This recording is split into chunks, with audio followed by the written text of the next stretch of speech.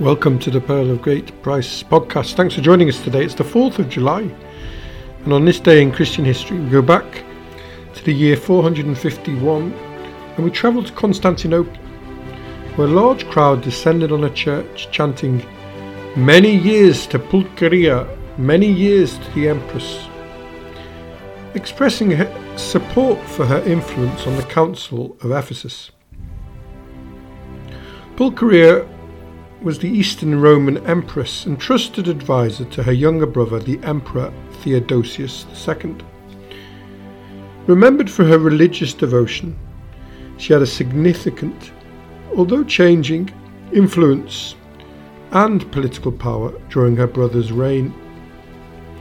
And when her brother died, Pulcheria married Marcian and would continue her influence and power as he became the emperor, and she remained the Empress.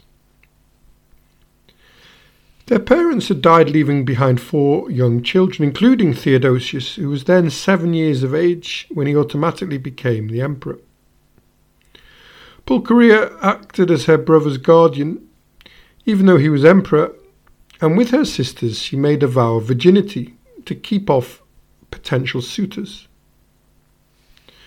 Under her considerable influence, the imperial palace changed and assumed a monastic tone, which has been described in an ecclesiastical history as they all pursue the same mode of life.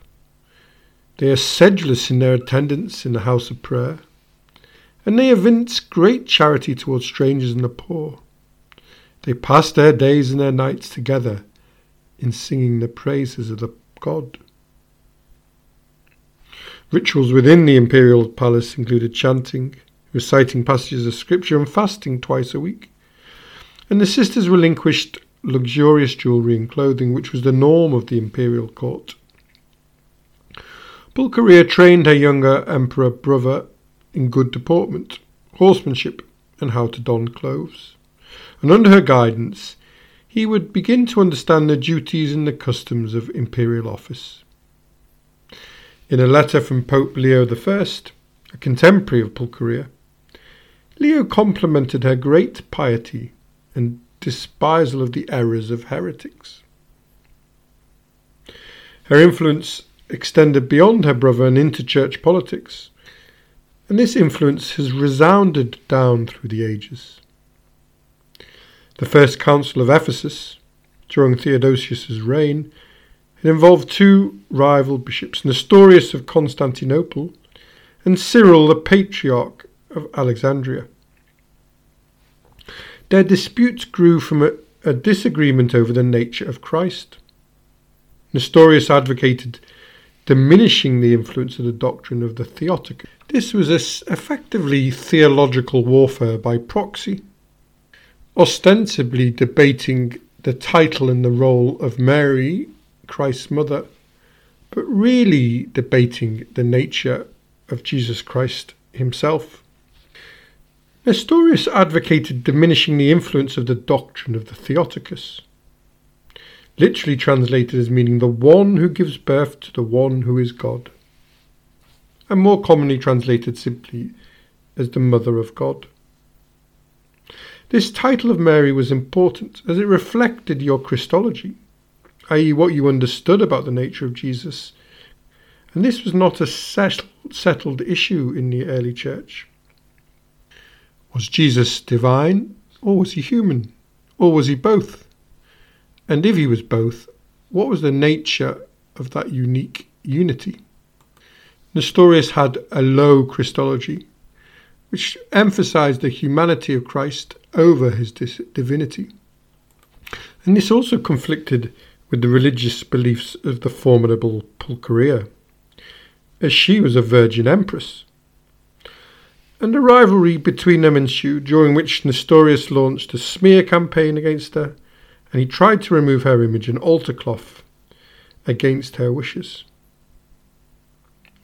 However, the council, which was full of allies of Cyril, the Patriarch of Alexandria, condemned Nestorius' position. And the emperor first wisely tried to find a middle ground, but eventually favoured Cyril. Nestorius was in no mood to compromise and doubled down. The title of Theotokos was decreed as orthodox, and Nestorius deposed and banished. In exile, he would begin a rival church, the Nestorians, and for more about that, see the pod of July the 3rd. While hunting on horseback in 450, Theodosius II fell from his horse and injured his spine and died 2 days later from injury. Pulcheria reigned over the empire alone for about a month after the death of Theodosius. And as the deceased emperor lacked surviving male children, Pulcheria could bestow dynastic legitimacy on an outsider by marrying him. She married Marcian, a Roman tribune and close associate to the general Asper, who was also seen as a man of little substance, with no ancient aristocratic or imperial blood. And one condition of the marriage was that Marcian would obey and respect Pulcheria's vow of virginity, and he complied with it. A condition, of course, that would now make a marriage invalid. In order for the marriage not to seem scandalous to the Roman state, the Church proclaimed that Christ himself sponsored the union, and it therefore should not provoke shock or unjustified suspicions.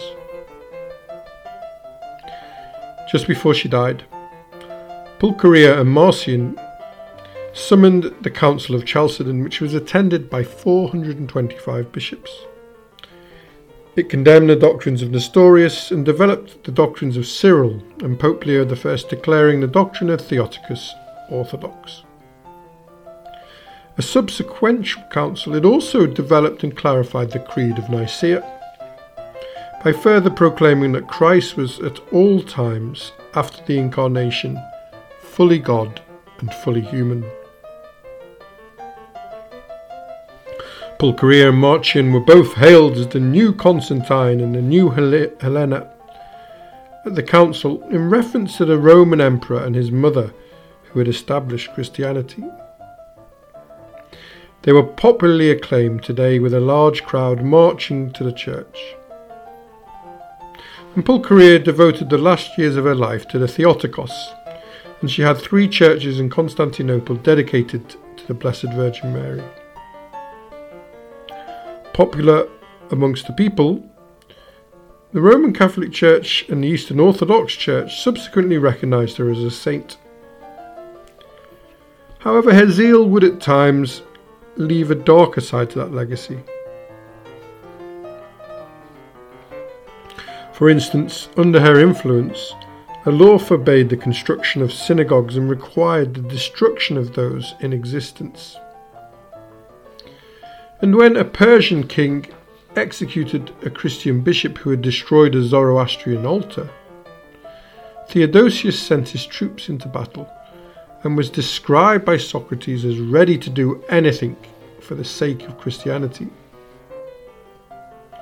Theodosius thus made his sister's virginity a tool of war propaganda, and because of her vow to be faithful only to God, the hand of God would help Roman troops in the battle against Persia.